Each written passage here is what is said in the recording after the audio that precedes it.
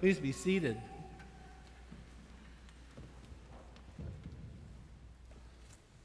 So today's really not Sunday, today's Thursday. Last Thursday, just get that in your mind, because last Thursday was the Feast of the Ascension. The Feast of the Ascension is always on a Thursday because it's 40 days after Easter Sunday. So we can do the Feast of the Ascension on Sunday, Ascension Sunday, which is a Sunday, which is actually 54. Okay, just forget about it. Just remember that today we're celebrating the Feast of the Ascension. Now, it's a very peculiar kind of a feast day because it doesn't sort of fit into things like Easter and Christmas. It's not mentioned much in the Bible. We hear about it really in terms of Jesus ascending into heaven in two different places. They're both written by the person who wrote the Gospel, Luke, and one is in the very last bit of the Gospel, and the next is in the very first part of Acts. And we actually read both of those descriptions this morning. One was the first reading, and the other one was the Gospel. But they follow each other back to back in Luke's work, which was the Gospel and the book of Acts. So the only place where we hear about Jesus actually ascending is in Luke. Now Matthew talks about going to Galilee with Jesus, the apostles with Jesus, and Jesus giving them the assignment to go into all the world and to preach the word, but he doesn't actually ascend into heaven. That in and of itself is, I think, a very peculiar incident. I am reminded of the great church in Pembroke in England, and there is the stained glass window in that church, and what you see is the assembled apostles all sort of looking up into heaven, and all that you see is Jesus' feet. At the very top of the window, you see just 2 feet kind of hanging in the air, which of course symbolizes the fact that Jesus is rising up into heaven. It's sort of like watching a very slow rocket take off. You know, you kind of watch, and Jesus goes up and up and up, and finally there's just a little pinhole in the sky that was Jesus, and then he's gone. And then he's gone. And what strikes me about this moment is how it must have felt to be an apostle and watching that sort of gradual ascension into heaven.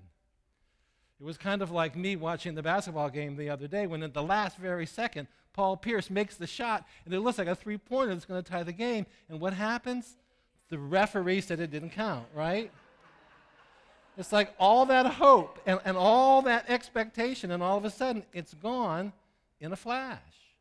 Jesus is gone, and the Wizards' hope are gone. Not that they're equal, but that's the way I felt.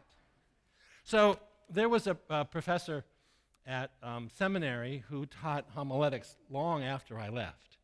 And one of the things I used to like to ask people is what is the color of your sermon? What is the color of the story? So now I wanted to put you in that place where we're standing there in this field and we're watching our beloved Jesus rise up into heaven. And I want to ask you a question. What is the color of that moment for you? What is the color of that moment as you watch Jesus disappear?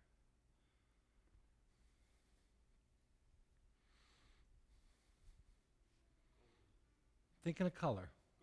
Golden. Why golden, Bruce?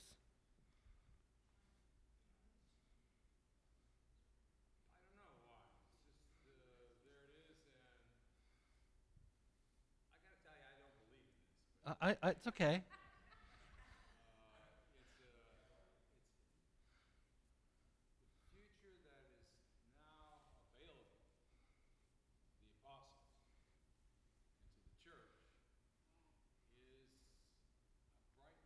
A bright light, so it's golden.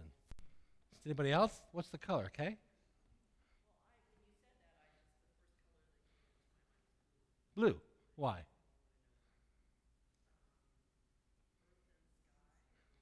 Blue sky, blue water. Yep.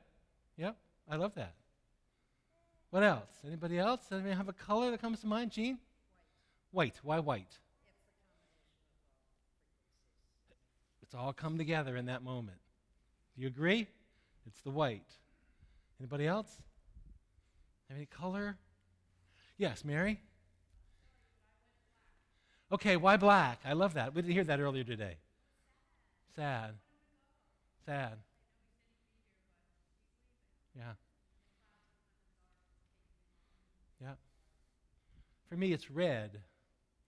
Well, it's kind of a dark burgundy color, red.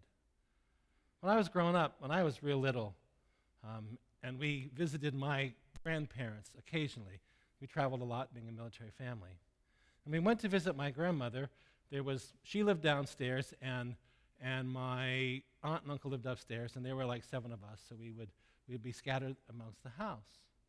And I was consigned to sleep on a cot in my grandmother's bedroom. Now, my grandmother's bedroom was right next to the kitchen. Right next to the kitchen. So when I fell asleep on a Saturday evening, and when I woke up really early to go to church on Sunday morning, the first smell would be the spaghetti sauce cooking on the stove, which was, of course, red.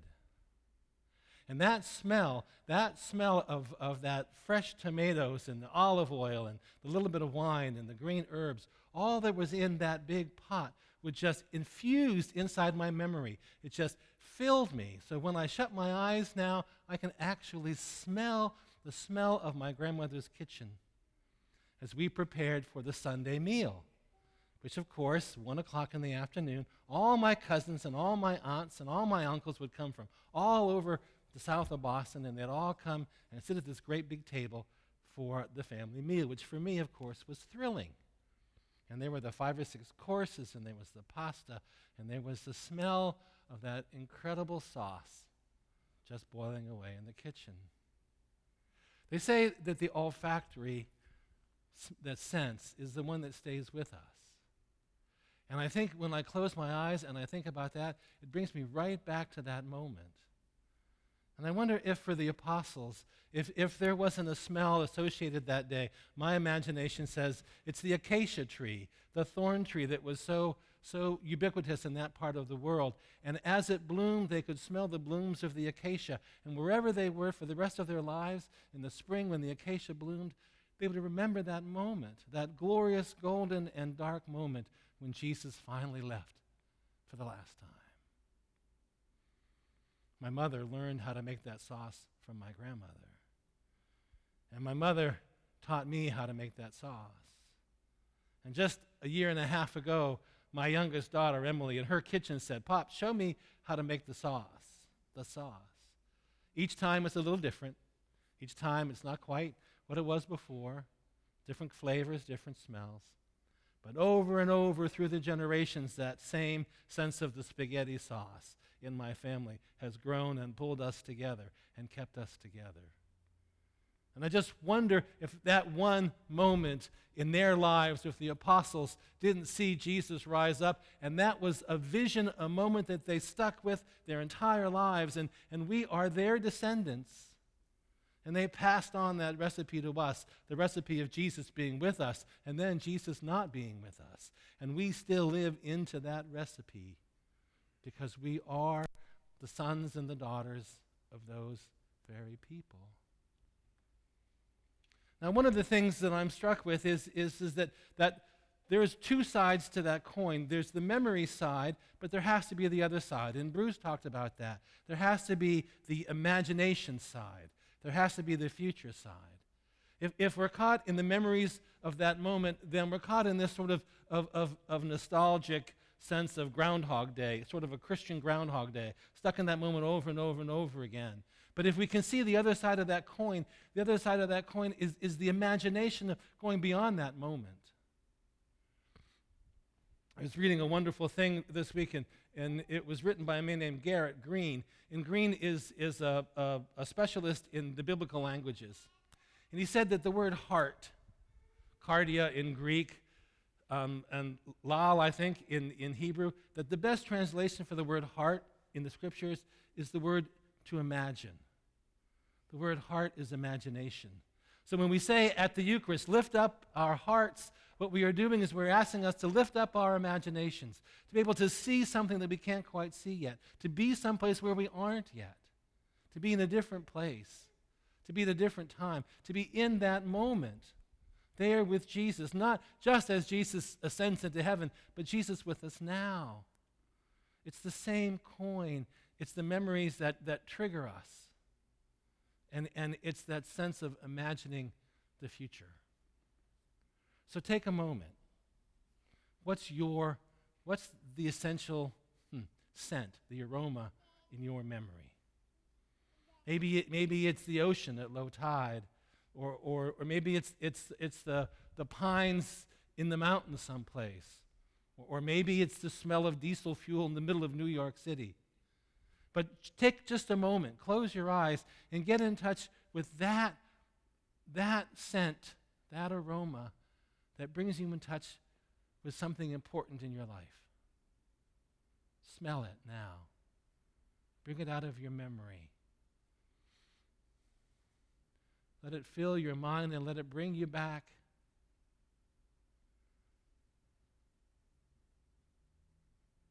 Who's there with you? What's your feeling? How does that sustain you?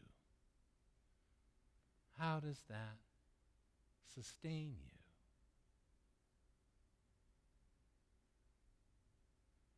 We all must have that imagination in our mind, whether it was our mother's perfume or whether it was the flowers in the back garden. We all have that moment, and it is sustaining. And that moment when Jesus ascended was a sustaining moment for the disciples. But if they stayed there, only there, then we wouldn't be here today. The other side of the coin is to imagine. Lift up your hearts. Lift up your imagination to what God has to offer, to the world around us, to who we are and where we are, now that God is here and all around us in Jesus. The future for this baby is so bright. This baby who today entered into this family in a new way. And that nostalgia, that history, that memory will live in that child as he grows more and more in the faith. But the future also rests in that precious little body. So each and every one of us lives into that moment that we remember that sustains us. But we also live into the hope and the joy of the future that is to come. Because Jesus has not left. And if Jesus has left, then Jesus has promised to come back. Jesus is there in each and every one of us, waiting to be reborn, waiting to come back to life, if we just open ourselves up. So I want to end with a portion of a poem. One of my favorite poets, contemporary poets, is David Whyte, a Northumberman, a man from England. And he writes about telling his son, his infant son, a story and singing to him to sleep. And this is the second half of the poem. Now, by the small body of my sleeping son, the hidden river in my chest flows with my son's, and I time my speech to the rhythm of his breath, joining my night with his, singing his night song, as if those waters underground were secret rivers washing through the soul, bringing out the untold life, which is the stream he'll join in growing old.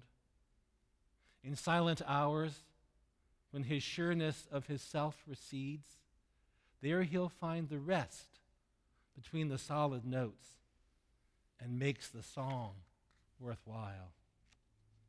The night between the days that give the lighted hours a form and grace, so may he find the light enters what the night has brought, and he be given entrance to that rest, gladdened and quiet with breath, until the pale house swells with light, morning is come, and the faith he has in nights fulfilled.